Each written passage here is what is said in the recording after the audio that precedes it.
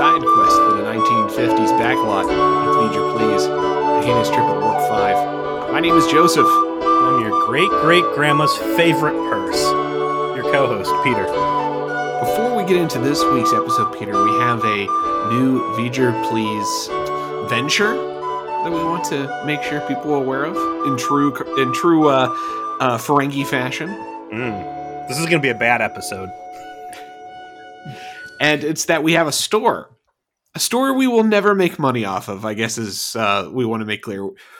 This is not the most widely listened to podcast on the internet. And Peter and I have never attempted to make it so or try and generate any real revenue off of it, except that which is there to pay for our bills. And we get very close to doing that. And we appreciate everyone who is subscribed to our Patreon. And we provide extra content. And if that's interesting to you, hey, we're on Patreon. Patreon.com/VegerPlease. You can find us very easily. But we've had requests over the years for merch. Thing is, we don't want to put in, spend a lot of money designing some things and then having to have a storefront because we wouldn't sell very much, right? If maybe 600 to 700 people listen to this show, it would, even if 10% of you decided to buy something, which if that many people wouldn't, it wouldn't generate enough money to deal with the costs of doing that. But fortunately for us, absolute rock star fan Kevin, who is also responsible for the rebranding mission patch and album cover and banner that we've been using, decided to take this on gratis as something to put up there so that while we'll never make any money off of selling the merch, given this is essentially a Teespring store, you can get stuff that is shall we say, designed for the V'ger Please fan. So, and that is to say, this is not merchandise. What we are selling are weapons. Yes. They are self-adhesive weapons that you can use to harm those around you, to insult loved ones, to cover the mirror at your favorite bar so nobody can see their face because it's a bunch of goofy Star Trek stickers no one would recognize. We're getting very close to Christmas. And if there's someone in your family that you really don't like or you want to piss off, what better way to do that than with some V'ger Please yoga pants? There is divorce potential in this store. There is the ability to initiate a very awkward conversation that you don't want to have about the extremely nerdy podcast that you listen to in this store. But most importantly, there's a Real Talk Tuvok sticker. Yeah, Real Talk Tuvok. It looks like he pulled that off of the Funimation Threshold. Not the Funimation. It was the TOS animated series version of Threshold that someone did. Well, it was done in the Funimation style. I like it. It looks good. And yeah, if you've got a brother-in-law you really don't like, stick him with stickers of my face. And he'll be like, what's this fucking Hulk Hogan sticker? And be like, I don't know. I thought you were into that. I have no idea what that is. But there are some mugs, there's some stickers, there's some shirts, there's even a hoodie, and as Peter alluded to, yoga pants / leggings. Really? Goes great on any side view mirror for anybody in the parking lot that may have taken your space. Keep your glove box full of them. Make a lot of friends. But by all means, go to zephus.store. That is ZEAFUS.store. You'll see it all there. Get as much as you want. Again, we're never going to see any kind of appreciable profit off of this. This is entirely for the self-gratification of Peter and I, who are the majority of the sales so far. No lie. And everybody else who just wants a little memento of the show and this pretty absurd journey we've been on for several years. So have at. And again, Kevin is amazing because he designed all of this stuff. He put up the store for us, and he's basically just managing it all since it's never going to amount to very much on our behalf. So Kevin, thank you. And my future V'ger Please coffee mug also thanks you. And with a thanks out of the way, with now any appreciation for our world behind us, what episode of Enterprise did we watch this week? Season 2, Episode 2, Carbon Creek. What'd you think of last week? I told you first how I felt. I gushed about Shockwave Part 2. You were meh. This week, you have the floor first, Peter. What What'd you think of this thing?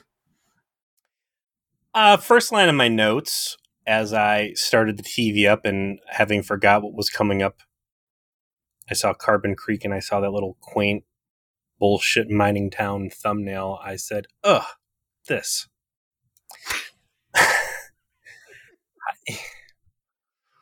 I've got a lot of thoughts on this thing. The biggest thought is, how is this episode 2 for season 2? How are you going to start the top of your season off with what is very clearly supposed to be mid-season filler? It is not terrible. If someone tells you this is as bad as 1159 or like puts it in the strata of terrible Star Trek episodes, it's not even close. It's a relatively interesting little idea for, like you said, mid-season filler. This is season 2, episode 14 material. I like that. That's what this is. This is, well, we've got to take a break from our main storyline. We've done some serialized stuff. We got to do a quick one-shot. And this is the week we could film in the backlot. The crew got killed in an alien infection. And yeah, something burnt down, and the sets. We can't film on the bridge this week. Came back and choked a bunch of people out, and this time we couldn't save them. The baseball episode I hear so much about out of Deep Space Now. We just need to take a step back and catch a breather. I started off really resenting that I was going to have to watch this because I was in the mood to watch Star Trek. I was in the mood for some sci-fi. And I was like, man, this is fucking bullshit. Like, the story's stupid. The setup is stupid that it's T'Pol telling this story to Trip and Archer, of course, around the fucking dinner table or whatever. And I'm not really sure at what point it happened, but things turned around and I was like, I think it was about the point where he's in the mine collapse. And I was like, oh, damn, I'm actually pretty vested in this. And I'm genuinely interested in what's going on. And I'm enjoying this episode. It crept up on me. There was some real corny, dumb shit humor. There is, I'm going to say right now, my clear pick for the most blatant, what's blatant sexual... blatant sexual exploitation? Oh, yeah. This is award-winning. I mean, we'll get to that. I'm not surprised to hear you say it snuck up on you because, like I said, it's not terrible. There is a storyline here that's pretty good. It's just there's so much more you need to start developing about this universe you're in before we fucking do this. Like, if this was some late season stuff when you got a chance to breathe, it's actually kind of like neat to see like 4 Vulcan characters, well, 3 Vulcan characters sort of interact with each other about the humanity. Other thing.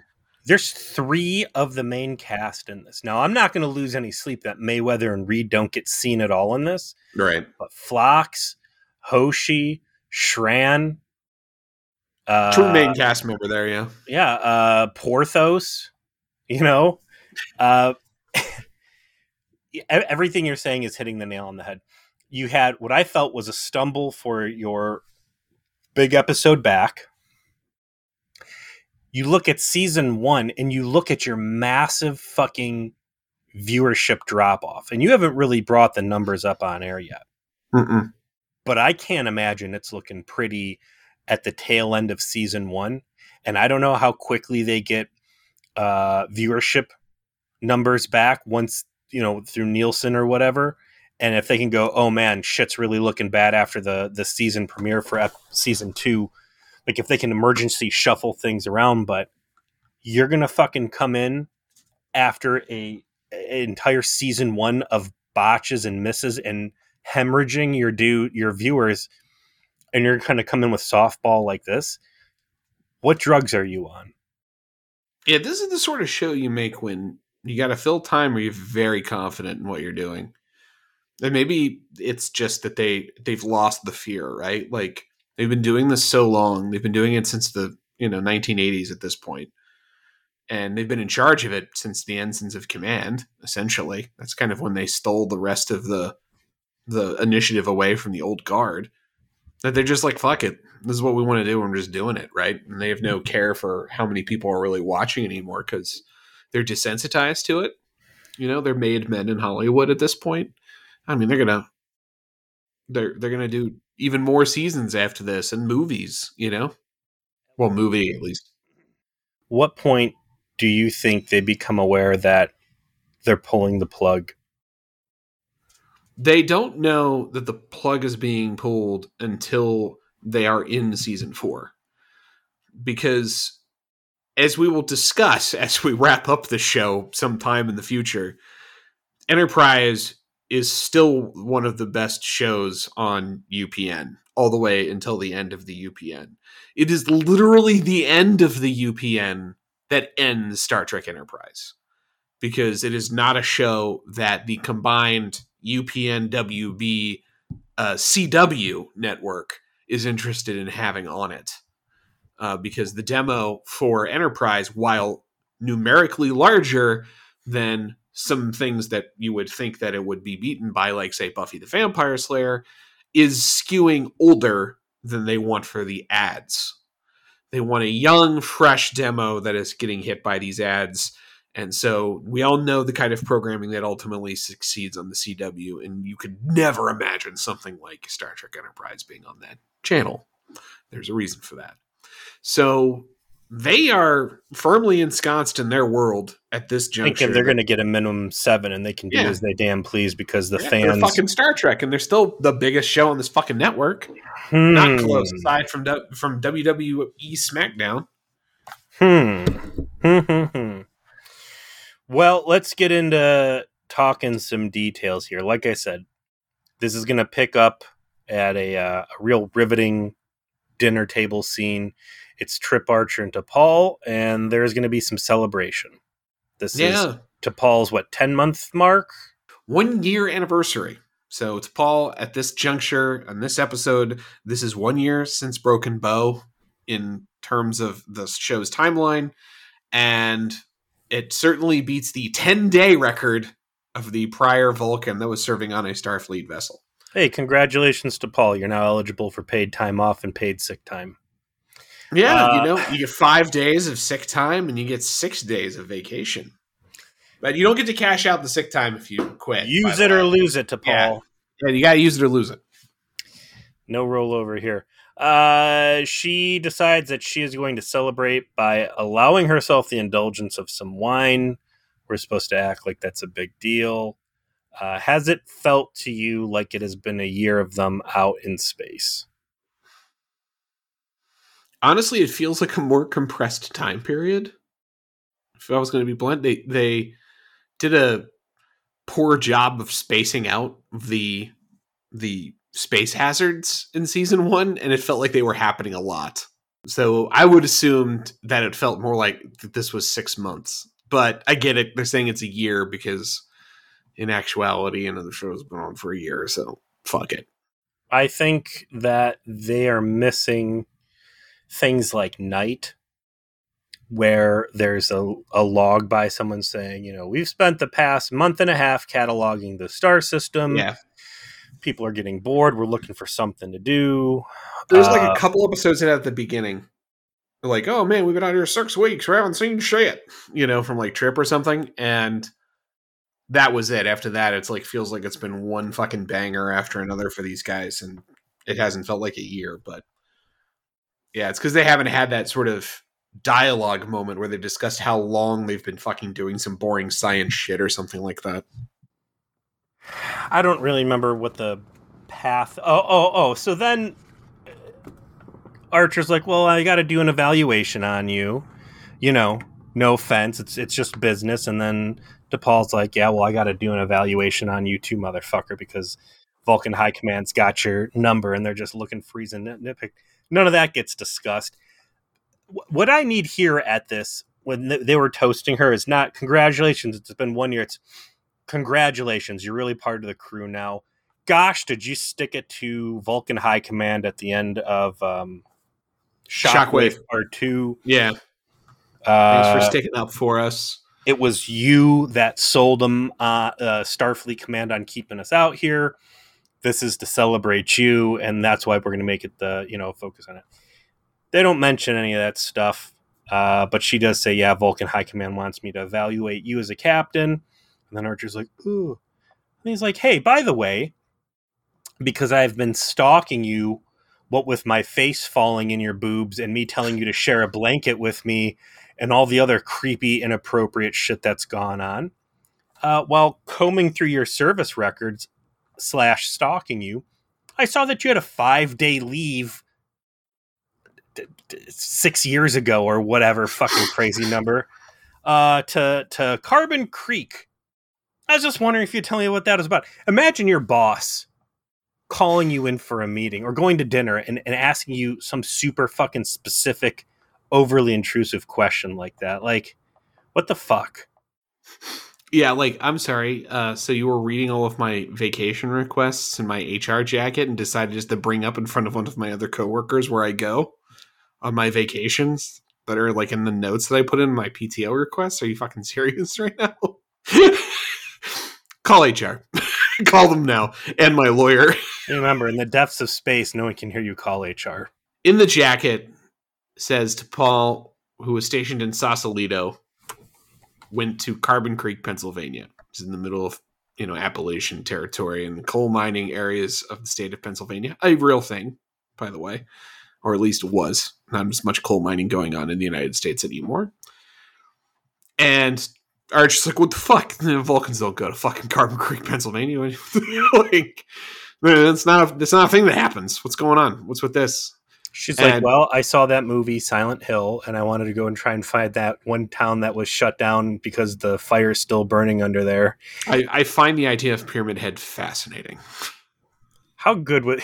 Just like Voyager was all wrapped up with Event Horizon, if there was like a weird reoccurring theme of Silent Hill and Enterprise, I would like Enterprise way more. And if we could fit Jolene Blaylock into one of those creepy nurse outfits with the mutilated faces, she could just be the cop.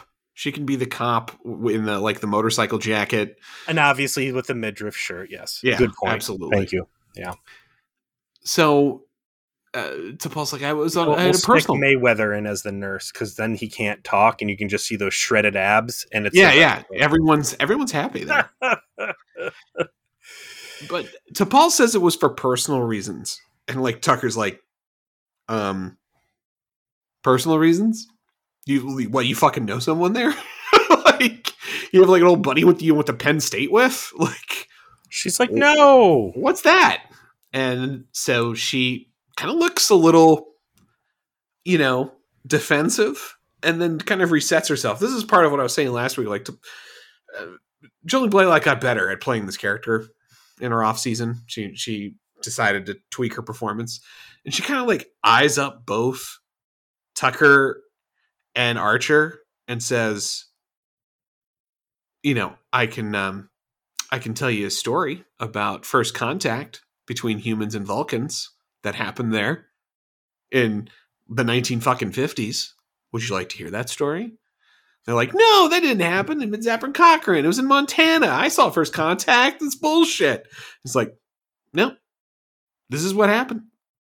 You want to hear the story? You two want to fucking hear it? And that's how the episode begins. I like that she was kind of impish about it a little bit, like feeding into their interest in what's going on. She goes, no, this is where first contact happened. And they're like, oh, and then we diddle-doo.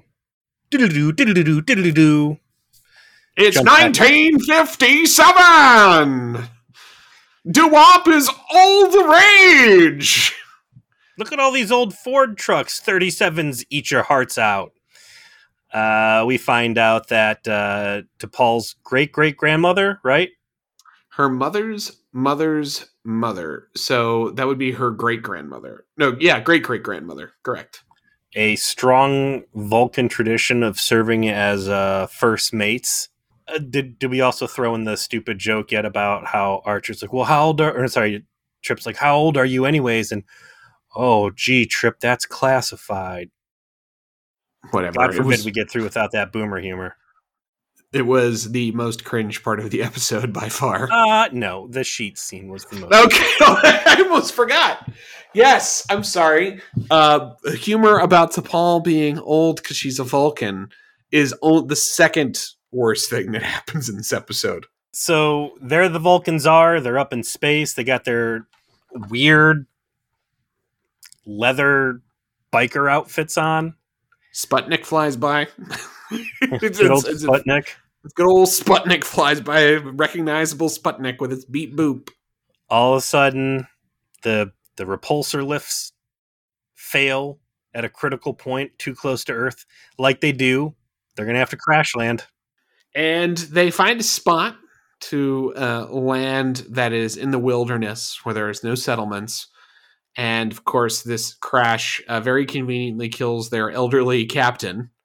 And Tamir, who is being played by Jillian Blaylock because it is her ancestor, is now the leader of the 3 surviving Vulcans from the crash, who include Mistral and Strawn are the other 2.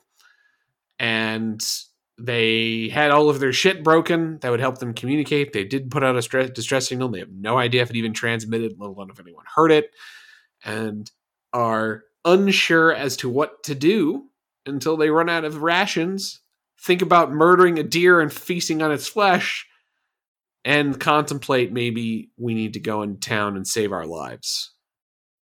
I do like that the conversation that they have is a little tinged by the fact that they have self-preservation instinct. And guys basically is like, I'm not just fucking dying out here. I've decided that if it's between me just starving to death in the woods of this planet I don't know and going to the nearby settlement, I'm going to the fucking settlement. Well, no, it's interesting, right? Because the idea of hunting the deer down comes up, and they would rather risk cultural contamination than breaking those vegetarian practices.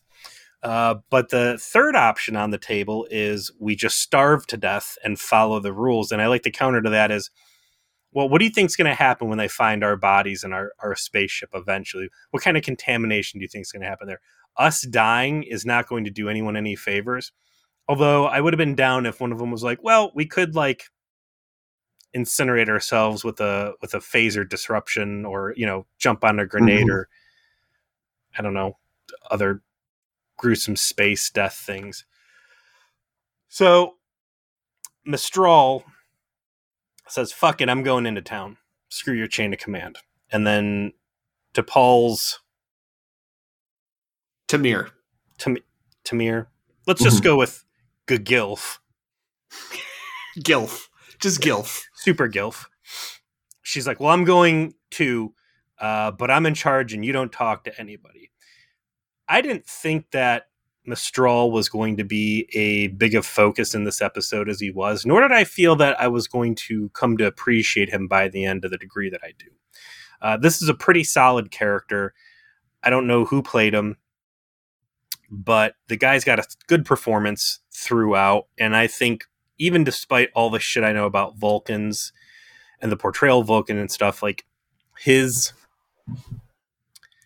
descent into rebellion works well. So the guy who played Mistral is the same guy who played all of the young Nazis across all of the Star Trek properties. Really? So, yeah. So remember the guy who knocked up Alana? The guy who knocked up Alana, he plays Nazis later in Enterprise again. Yeah, and he played one. He played the worst Borg of all time. Oh no! Yeah. Well, good on him for redeeming himself, I guess. Not for the Nazis, for one. He was fine as a Nazi. That's the real war crime. He did a pretty fine job as a Nazi. It was one that was problematic. Okay, that was problematic. So they clear makeup for it, though. Sneak to the outskirts of town, and they go, "Oh, there's clothes. Let's just steal the clothes." So much going on here. Let's start with the mildest level of insult. There isn't just clothes like hanging. My mom uses a wash line. She refused to dry anything, so all my clothes growing up were always fucking sun faded and weird. Right, of course. Let me tell you what you don't put on the clothesline: hats and shoes. Yeah, because you're not washing those the way that you would wash other clothes. I never saw my mom put a pair of high heels or work boots on the fucking clothesline. So the idea that they got head to toe full fucking costumes out of this. Ridiculous. But nowhere near as ridiculous. So, thank you, Peter. Thank you have for the allowing. floor. Thank you for this. So the gag here is they are changing into human clothes, and they're talking about their plans. What they decide to do, because this show cannot possibly go an entire episode without exploiting Jolene Blalock, if at all possible, is have her undressed entirely, changing into human clothes with a bed sheet that is backlit and blocking her view from camera. So the intention and the effect is to show her silhouette naked to the camera while the dialogue is occurring. There are two things to note about this effect. One, she is actually naked behind it, and you can tell because you can see the silhouette of her fucking nipples. Mm-hmm. Dead ass. It's true. Right there. And two, they allow it to go on long enough that when they do a gag that she put on the clothes backwards, that she goes back to the bed sheet and takes the clothes off again, and it like continues on for just a few more seconds so that you maybe think you're going to get to see her nipple again before cutting it off right before that would happen. Go back to Chakotay Fox, Beltran's sex machine, right? Right. Where Species 8472 has set up their ridiculous holodeck space station Starfleet command infiltration simulation. Yeah, and Ellen Ty wants to bang the shit out of Robert Beltran. Yeah, and he's hanging out in her quarters, and she goes up and she gets changed. She very clearly has a penis. Hey, you know what? I'll take it in that scene. It's a throwaway guest star. There's clear sexual undertones. Stuff's going forward. At this point, Beltran has charmed the pants off of everybody, and we can all understand why a space Mewtwo would be melting between the legs for him, right? Of course. Fine. It's not season 2, episode 2 in this goofy softball episode for your stumbling TV show where you've already chain exploited the female lead, and now you've got this goofy flashback. Let me tell you a story about my grandma. And worse than that to me is that when Ellen Ty took her clothes off for that episode, she did so in the context of a scene of seduction. That's what I'm saying. It's it's the silk stockings, like it's business time. We're going to be doing business stuff. That is, and all it is a scene to deliver exposition about their plan for interacting with humanity. Do a quick joke about not understanding how human clothes work. The exploitation of Jolene Blalock's appearance is just something they decided to do for fun. For funsies. It's also, too, the Vulcans are stupid enough, they're going to strip buck naked and change out of their spacesuits into clothes they're stealing in someone's backyard that is where they're stealing the clothes from. They're not just going to take the clothes and then go back in the woods. Like, this whole thing is fucking stupid.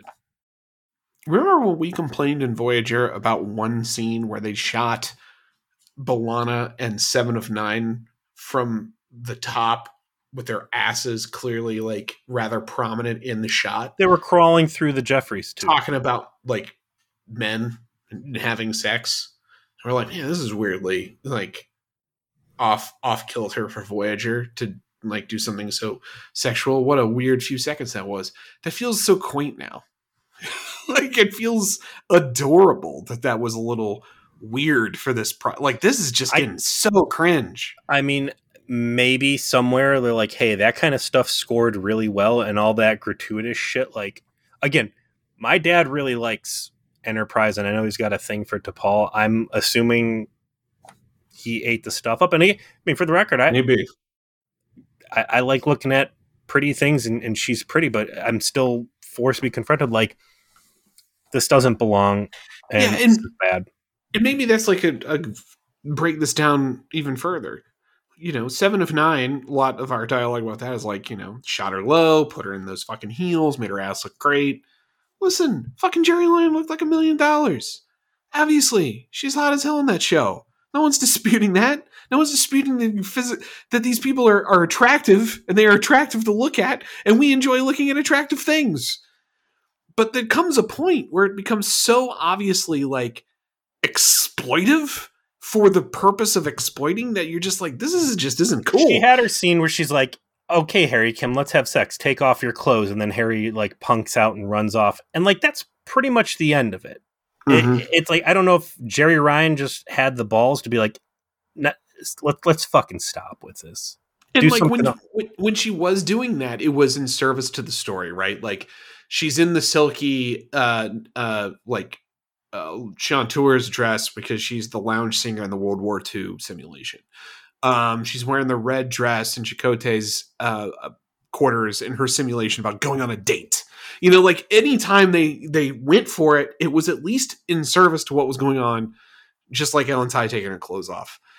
This is just ridiculous. It's pointless. It's weirdly, you can see her nipples. Like they went that far with it. And I mean, this is a 1080p recording. Yeah. Right. This high def. Recorded at high def. How I'm watching on my TV, I'm like, those are fucking nipples. Everybody at home was like, those are nipples. In its own, in a vacuum, in a sexy scene, I don't think we'd talk about it for 5 or 6 minutes like we have. But it's a button they keep pushing and everybody's sitting around grinning while they're doing it. And it sucks. And fucking. It was once every 6 episodes would be different. It's every fucking week. Yeah. I feel bad for her. So they get dressed. She puts the dress on the wrong way. And then, the hell's his name? I don't want to call him Menstrual. It's Mestral? Metral? Oh, Mestral. Mestral. Mm-hmm.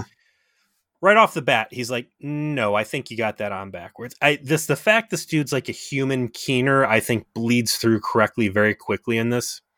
They get into town, they're walking, they catch people standing around a radio, really getting into the baseball game.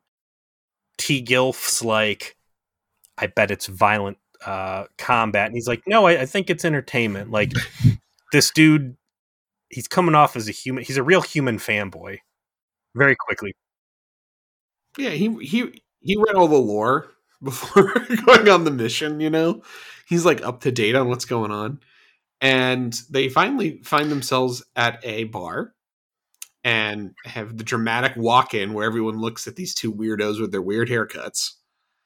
And I do like that the tension is played up of how careful they really should probably be being right now. Like these people don't know aliens are real. And we are aliens. We have to choose our words carefully. No mention of the communist threat. Yeah, you would expect that there would be some sort of red menace element to this, but especially because Sputnik and scientific discovery is such a big part of it.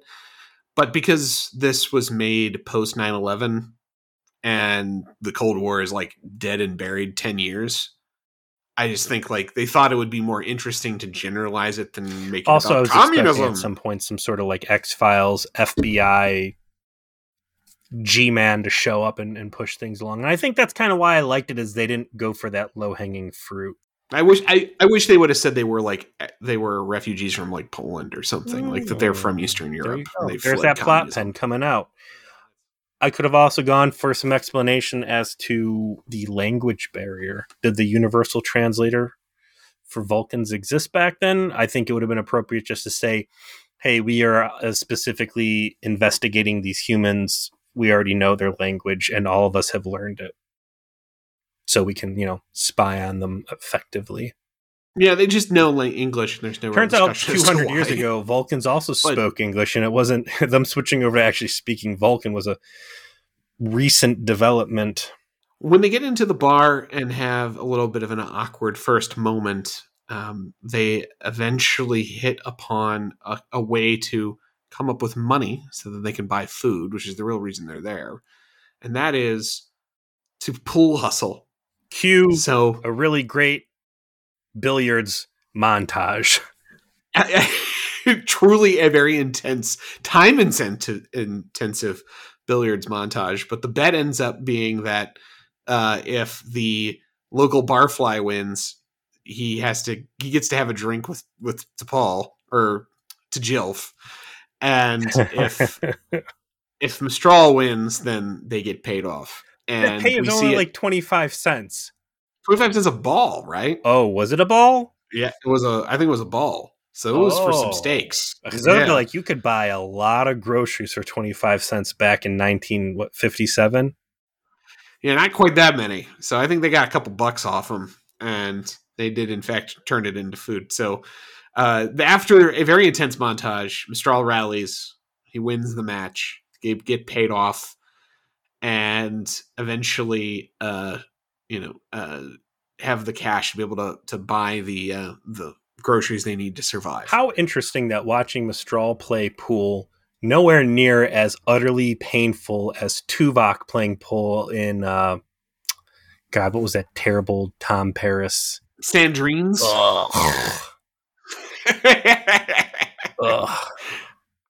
So they cut back, I think, at this point to Enterprise itself when Tucker is starting to question what's going on here, as to say, like, this is absurd. This is such a fundamental retelling of history of Earth as we know it. You're like saying that Neil Armstrong didn't land on the fucking moon. You're telling me if a bunch of Vulcans crash landed in rural Pennsylvania in the middle of the 1950s and survived by doing some fucking pole hustling? Are you serious? Like, come on, man. I'm from Florida, but I'm not that from Florida that I'm going to believe this. But I honestly think that the episode would have been better served by really minimizing these dinner scenes. Like, I thought the flashback story ends up being charming enough that Scott Bakula's, like, I don't know, condescending dinner tones just takes away from what's actually going on. But the important thing is they're laying the groundwork that Archer and Trip are extremely critical of what T'Pol is telling him. And it's, that's legit. Like, what do you mean first contact was not with Zefram Cochrane? Oh, no, it's, strongly documented in the Vulcan Science Academy annuals in our libraries and stuff. And it's like, maybe this would have been the right time for Archer to have some of his world famous Vulcan racism and be like, more lies from the Vulcans, or just like, yet again, them withholding information. Just something like, fucking, of course, that was fake first contact, and these guys have been holding back on us. I think I would have preferred it more if Trip and Archer were, like, bought in from the start. They just were like, what? No, keep going. Like, they're super into the story, and they so buy in, and then the punchline at the end is, like, T'Pol, like, tells them they believe that story, and that it was all a joke, and it was her learning from a year on the ship of how to tell a tall tale and how to be comedic, and then said, you can evaluate me on my ability to absorb human culture based on how you believed my story. And then scratch the purse scene at the end. No, I like the purse scene in the end. That it was actually true. That's the best part. Well, I mean, she kind of pivots the whole thing to be like, no, guys, I was just joking all along. Like, once they really, like, push back and, like, almost razz her for the level of the story. And then she's like, yeah, I was just joking. Ha ha ha. Got you. Yeah, it's a little passive at the end, where it should have been more her making fun of them for believing it so that they never talk about it again. Because how could they have possibly believed something so ridiculous? Of course this was a joke. T'Pol's just so next level as a Vulcan that she's mastered humor immediately. And then she goes back and being like, looks at the purse like, whew, got out of that one. I would like the conversation to have been like Archer and Trip, like, leaning back in their chairs and like, I thought Vulcans can't lie. And, like, your grandma and her friends were just lying all over that motherfucker. Like, you guys are a bunch of liars. Vulcans are just huge liars. And she's like, yeah, but this is actually just a lie too. And so they wander into town. They hustle the dude for pool. They go out in the woods. They eat, but they figure out this is not sustainable. So they make the decision that they're going to move into town. They're going to get a 1-bedroom efficiency, and we are going to enter into like late 60s, early 70s sitcom humor. I would say this is more firmly in the 1960s. The show takes place in the 50s, but it's definitely like a I Love Lucy style of comedy. Which I did enjoy the shout out on that, given... yeah, and given Desilu Productions' sort of background with Trek existing in that at all. They also mentioned The Twilight Zone, which is funny because it was rebooted on the UPN and being produced by the guy who produced DS9 at the time, which is why they did it. It was literally... Enterprise was the lead-in to The Twilight Zone at the time this came out. To Gilf is working at the bar as like just like as a server, bartender / janitor. The Mistral is working in the mine. I love the idea of the Vulcan getting the black lung. And Strawn is working as a local handyman. Which he becomes very annoyed with and uses super tech sometimes to fix things that annoy him, like pipes. That might have been my turning point where I'm like, I'm liking this. Like watching this dude deal with a leaky sink and then be like, fuck it, I'm going to use a sonic like, fix this lead pipe. They're going to really regret building these in 100 years. Maybe the 3 smartest people on the continent. And they're doing the most menial, low-stakes stuff. Because they got to stay anonymous. I like it. It's a neat premise. And they having kind of different reactions to humanity. Strom, Mo. We'll call him Mo, because that is, in fact, the joke that they make, and he's very Mo-like. Yes. He doesn't want to be there. He doesn't like dealing with the stuff. He can't wait to get the fuck out of there. To Gilf is medium. She's trying to just like, let's keep a low profile and see what happens. All we can do is persist, sort of focus on doing anything. And of course, Mistral is very pro-human, spends a lot of time watching TV, and perhaps not coincidentally, he has a job where he is interacting with the humans all the time in the mine. And then they show him he goes to the bar with some regularity, evidently. And talks to the bar owner's son, a very bright young man named Billy, who is trying to go to college, which was an interesting subplot when college was a rare thing to go to. And this like one kid in this town is the only one who's going to potentially get to go because he's like the smartest fucking kid in the county, right? So it's kind of hard sometimes to recall a time when you couldn't just go to college if you were like at least just a medium intelligence. You would find some state school or some community college that you would take you if you wanted to go. This was an era where it was a fucking event if someone in your fucking city went to college. And he is the body of humanity's hopes and dreams for the future. That's what Billy's character represents. He constantly talks about, his expanding consciousness when it comes to other civilizations, when it comes to science, comes to discovery, and it is through him that the two Vulcan characters interact with him gradually come to appreciate humanity more as a sort of avatar of the potential future. It's well handled. I like the way that they set him up as that figure. His character conflict is, of course, it's only a partial scholarship. Everybody in the community has been throwing money in the tip jar to try and get him the rest of the money he needs to be able to go. And if you cannot put 2 and 2 together to see that in the end it's going to be the Vulcans paying his way, then sorry, you shouldn't be watching television. Just throw your television in the garbage. I like them focusing on this guy as like the B plot, and here's the hopes and dreams of what's going on, instead of the Kurtzman angle, which would have been redneck fist fight in the parking lot where all the rednecks get their asses kicked by the super strong Vulcans, and we kind of spit on humanity. I like the optimism, right? Yeah, like all 3 of the Vulcan characters are treated well. Like this town is a nice, inviting little town in the Midwest. That's what it is. That's how it's portrayed. And they call that out too. They do. Mistral's like, no, these guys, we've been treated well. you're being overly critical. To Gilf is like, because they know we're human, and if they thought we were aliens, we would be treated so well. Whatever. Mistral working down in the mines. No. Okay, so he ends up going on a date with Billy's mom. Maggie, the bartender who they've kind of befriended. We get a little awkward session after they go see a baseball game where she very forwardly kisses him, and it's a little awkward, but he's like, no, I like it. But unfortunately, I like that Maggie was obviously a divorced mom type who's like, I'm desperately trying to get with a guy, and you seem like you got your shit mildly together relative to everyone else in this town. So I'm gonna fucking throw it at you. Mm-hmm. And then you were kind of awkward about it. And now I'm very self-conscious.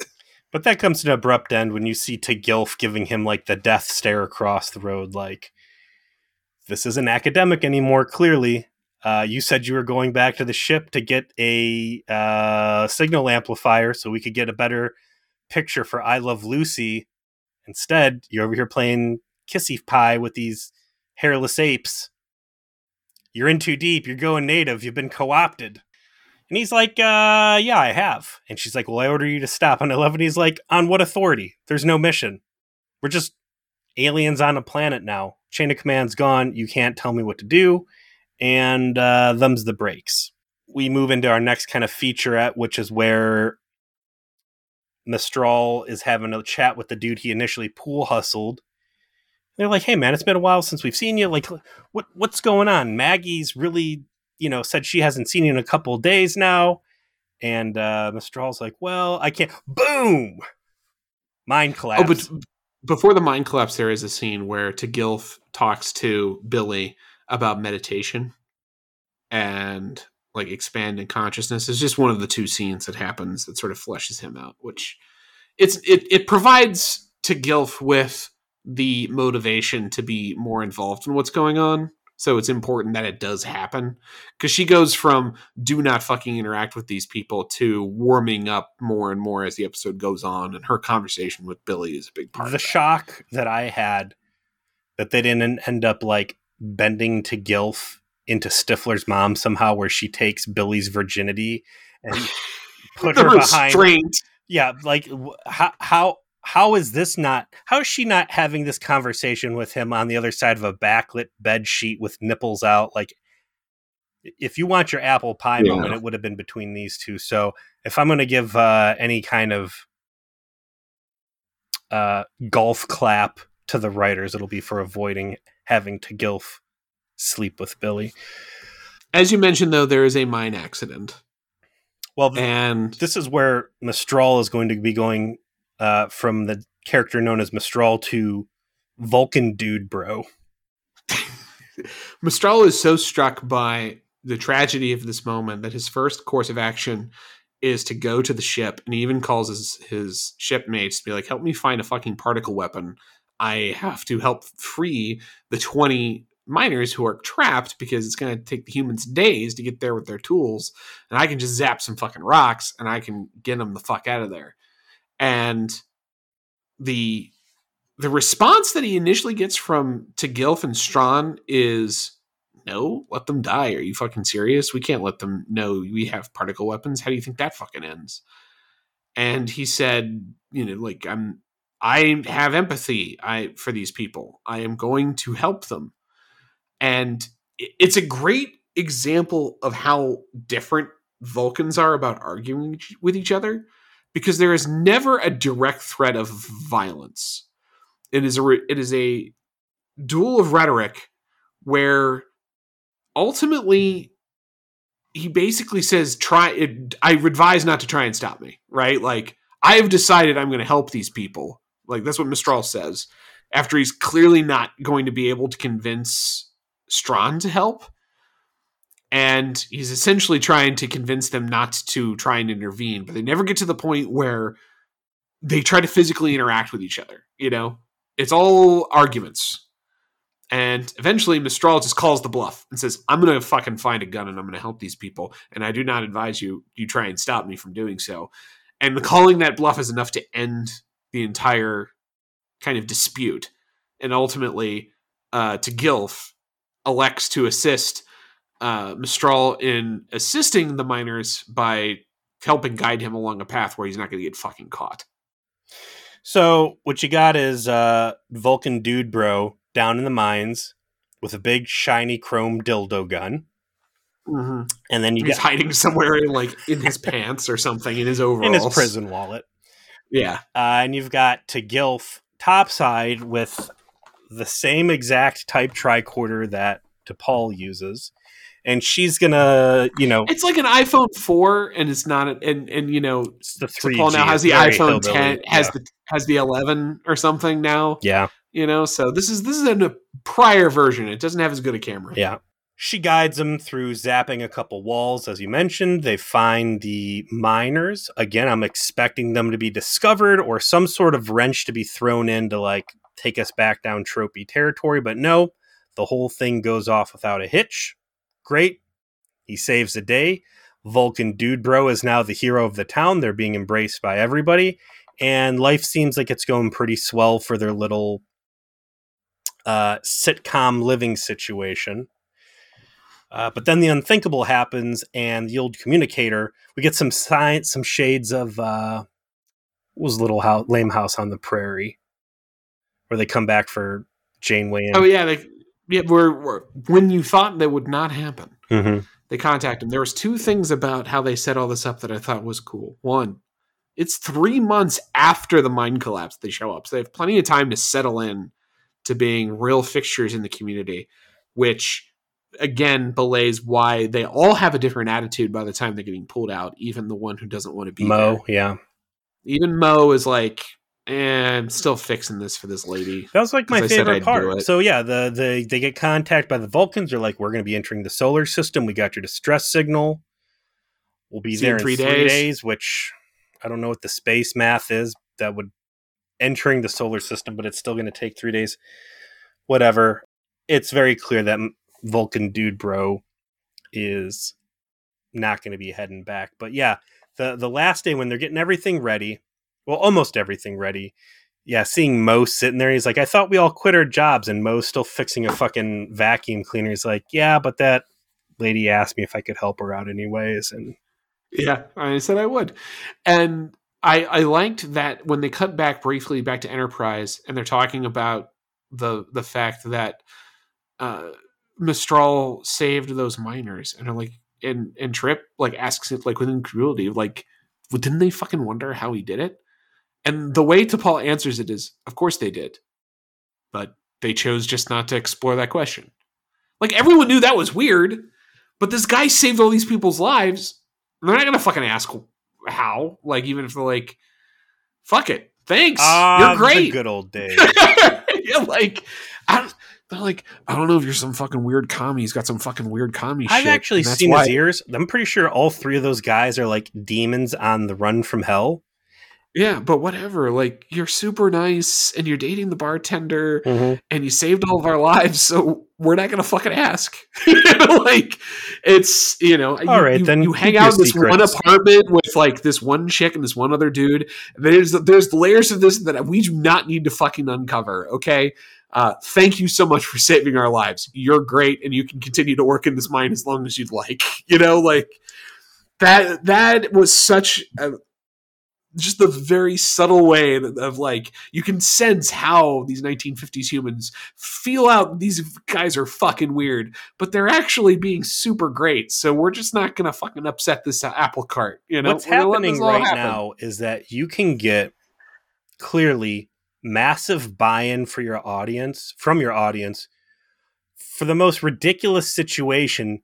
If you just call attention to it and put the flimsiest of reason in there. How many times did we take Voyager to the mat and bitch about things? Because all it needed was that one throwaway line of dialogue. And here it is. Some guy got through 3 weeks of mining work and saved a room full of miners. Yeah, it doesn't really seem like it should add up, but people were cool with it because he was a hero. Oh, yeah, because he did it. Good enough, thanks. Of course it was suspicious to them, so they just were like, well, it's not like this gift horse in the mouth. Great, yeah, absolutely. So along those 3 days, Gilf will encounter Billy, who's got some sad news. He was not able to get all the money together, and he cannot go to college after all. And we see Gilf raise the people's eyebrow. Clearly, this will not stand. So she fulfills her destiny, as we all saw in the script. She returns to the Vulcan-downed science vessel to begin pulling out all the copper piping to take it to the local steel yard, along with all of her beer cans, to come up with the money to get Billy to go to school after all. No. What she does is gives humanity Velcro. I like the idea that T'Pol wants to solve this problem. Gilf. Gilf needs to solve this problem. This kid deserves to go to college. He is part of humanity's bright future. What can I do to generate this money? Well, I could sell some of our technology. Well, hold on a second. Let me. Hold on. Let me finish my thought. Okay. So she's going through this. Well, I could sell some of our technology for cash that we can use to make this happen. But what technology can I sell that is harmless, yet enough of a technological advance that I can make a quick dollar off selling it to someone else and then fucking off? And Velcro is like the perfect idea for that. It's handy, it's space agey, but it is also quite like achievable for humans to develop. So, and ironically, the guy who does develop it is the name of the Vulcan in real life. It was like a French guy, de Mistral, maybe or something like that. Maybe we should have done this as a skit before we started recording, but let's pose this question. How is Gilf going to get the money to get Billy through school? And Rick Berman and Bran Braga sitting there brainstorming. Well, she could strip all the copper out of the spaceship. I'm sure there's some, valuable commodities there she could hawk. Or maybe she sells off Velcro. What if she enters the local amateur night at the strip club and we show her dancing with her nipples out behind a Mylar sheath and people just making it rain all over her, and she just strips her way to getting Billy that. And then Dan O'Shannon, who was the third person credited by the story, maybe even Chris Black's dude, we can't do that. they just grab some chloroform and they partially suffocate Brandon Braga long enough to take that out of the fucking. She's gonna sell him Velcro. Go to sleep. And then Dan O'Shannon sitting there watching this actually premiere, really patting himself on the back, God, I'm so happy I talked those guys out of that fucking tacky Gilf naked silhouette, the storyboard showing her nipples, and then he gets to the part where they're stealing clothes and see that's where they move the scene. He's like, damn it! Almost got us out of this one, guys. I would have actually been less offended had Gilf gone to the local strip club for amateur night and seen her nipples in an appropriate setting, not someone's backyard she's currently stealing from. That would have been fucking awesome, actually. That wouldn't even been exploitation. That would have just been all right, if you're going to do it the right way. So yeah, she sells the Velcro, but not the good Velcro. That's the silent rip from Garden State. Yeah. This is kind of let the humans figure some stuff out for themselves, right? She also gives them a shitty low grade kind that picks up all the lint too and just gets so fucked up that it's perfectly chosen. This is just enough to be worth a few $100s, which is all I need, and it'll start some innovation, and no one will fucking know. They already have the materials to make this shit. They just needed to accidentally come across it. And none of that's in dialogue. It's just implied. And it's perfect implications along the way. The money magically shows up in the jar. Everyone is excited. And as you mentioned, precisely the guy who you would expect is going to stay behind. And he calls the bluff again and says, I'm not going. And I'm not asking for permission to stay. So you two can decide however you want to fucking put that to the bosses. But I've decided I'm going to explore this country and its cities, and I'm going to see this shit firsthand. And maybe die in World War III, if that ever happens. No, you're a truther. It never happened. I'm not the only truther in this episode, and we'll get to that in a second. The important part there is he gets buy-in from Mo and to Gilf to continue the strong Vulcan tradition of lying we established this episode to the point where they're now lying to Vulcan High Command. The Vulcans show up. They go, hey, there's supposed to be 4 of you. Sorry, 2 of them actually died. I assume that once they get back into orbit, they nuke the Vulcan crash site because it's the only way to make sure the humans never get a hold of that. They kind of gloss over it. I like that Vulcan dude, bro. It's like, yeah, I am overly involved, but also I'm a historian, and this is a once-in-a-lifetime opportunity to watch them on the cusp of this very important time. I do not want to give up the mission. I do not want to come back 20 years later and record from space. I want to be in the field and really giving this my all. And they're like, all right, we'll lie for you, I guess. Off we go. We jump back into the dinner table. I'm not sure what it is exactly, but somebody poses something about Armstrong on the moon. And I got some real shades that T'Pol denies the initial lunar landing. Yeah, she's like, what if he isn't? Like, it's part of the joke, right? Like, I get what they're trying to set up is they didn't quite land it the way they wanted to, which is that should have been an indicator that T'Pol is doing this as a gag. You know, when that happens. And that could be like where Trip like, oh, you fucking got me. I believed you. You fucking got me. T'Pol's proving World War III never happened, and neither did the lunar landing stage. Call Joe Rogan. Call Joe Rogan immediately. This is an episode he needs to say. It ends awkwardly, like we already discussed, where she says it's a joke after they won't believe it, and the big reveal at the end is T'Pol gets out a purse that her great grandmother had, indicates the entire story was in fact 100% accurate. That is why she went to Carbon Creek. It isn't the stupid geological survey thing which she like lays out to Archer. Like, that's just her cover, because quite possibly no one knows aside from, you know, T'Pol and her family and presumably Mo's family that this shit actually happened. The interesting story turn here would have been her to start telling the story, them to say, no way, that's bullshit. Everybody knows Zefram Cochrane. And then her to say, actually, it was a big secret that my family kept from Vulcan High Command. Yeah, like my great-great-grandmother was party to treason. Yeah, right, to cultural contamination and God knows what else. Because it's almost... it also provides a tremendous amount of rationale as to why T'Pol is so personally invested and interested in humanity. That's what I'm wondering what's going to happen. Is there this family tradition that has been handed down that there's something about humanity, ignore what the Vulcan government says, grandma's telling her daughter, the humans are good, we need to back them. That's my takeaway from all of this. She pulls the purse out. I would think that it's almost negligent that Archer and Trip don't go, hey, Admiral Forrest, just real quick, can you look into this story? Like, she said it was a joke, but just in case.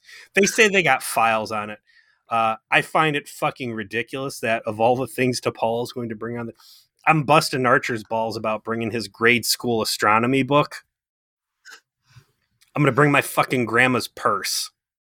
I mean, if it's an artifact of her great-great-grandmother's time on Earth, I get her bringing it.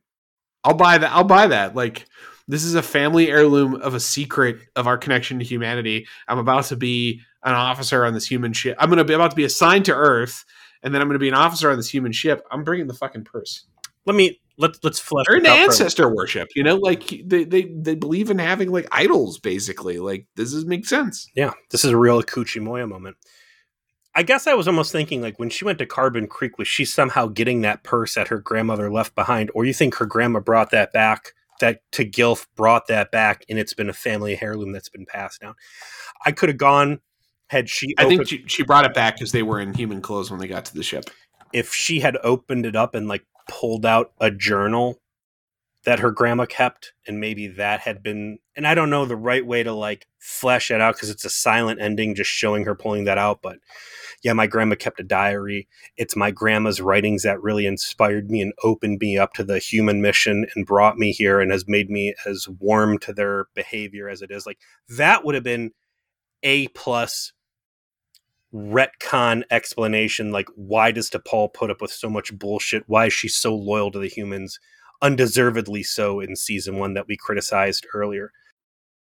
I also thought it would have been cool if part of her trip back to Carbon Creek would have been to actually recover Mestral's diaries or notes on his next 100 or so years of observing humanity. I mean, technically speaking, given when they were there, he could have simply survived until first contact and then like contacted the Vulcan ship and like, hey, I've been here for a fucking century. They nuked me, but I lived through it because it's not real. Get the fuck out of here, actually. It would be nice. They said there's nukes. There were no nukes. It's all a lie. So hard to know exactly where to take that one, but lots of potential. Like we said, it's not a terrible episode. Not at all. There's some interesting ideas. Some of the stuff where it's the Vulcans kind of arguing about humanity and Mistral's story arc throughout it is cool, but fuck me, this show is still trying to establish its identity, and they go way off the fucking beaten path to do this one. Like, this is not a season 2 episode. I said it was like a season 2 episode 13. This is season 5. This is like deep in the run. Or you've tapped out for a while, and you gotta go deep for creativity. They haven't even done the basics yet, and they're already doing this stuff. It's not good. Or, if you're gonna play this as season 2 or episode 2, you go deep into what we just talked about, where we disclose that T'Pol has a concrete soft spot built in that has been passed down from her family to believe in the humans, and something that bridges the gap of all the nonsense she went through in that season 1. Then if you had used it, had they used this as a Barge of the Dead moment, like Barge of the Dead sucked because we had the story too many times, and they were bringing that out, season 7? Or was that season 6? It was season 6. That was a season sucks moment. Yeah. Had that happened like season 1, would have worked great. Would have been perfect. It would have bolstered the character. No complaints. I think this could have been a real good way to use that in a highly productive setting, but oh well. I would recommend when you read the intro for next week's episode, you read it from Memory Alpha. Otherwise, you might spoil yourself. Well, I'll tell you what. Why don't you go ahead and do it, since my method of reading is spoiler heavy, traditionally. No problem. It's going to be season 2, episode 3, Minefield. Enterprise strays into a Romulan minefield and is disabled by a cloaked mine. While deactivating another mine, Reed gets pinned to the ship's hull. This begins a long Enterprise show-long, actually, subplot about the Romulans, which was all intended to lead to season 5. Of course, Enterprise only has 4 seasons, so we know what's going to happen there. Here I thought you were going to say this is going to begin a long-running gag of Reed getting stuck to the outside of the ship for various reasons. Maybe that too. But this is cool. I like this one, and it has actually a direct follow-up after this, which is also very neat. But the biggest shame to me is that they intended to pay off the Romulan subplot that they start in this episode in season 5, the actual Earth-Romulan war that is in lore for Star Trek. They don't ever get a chance. Moops. Boopsie boopsie. Instead, we'll deal with an interesting submarine-style story next week. Thanks for listening to V'ger Please. We'll see you then.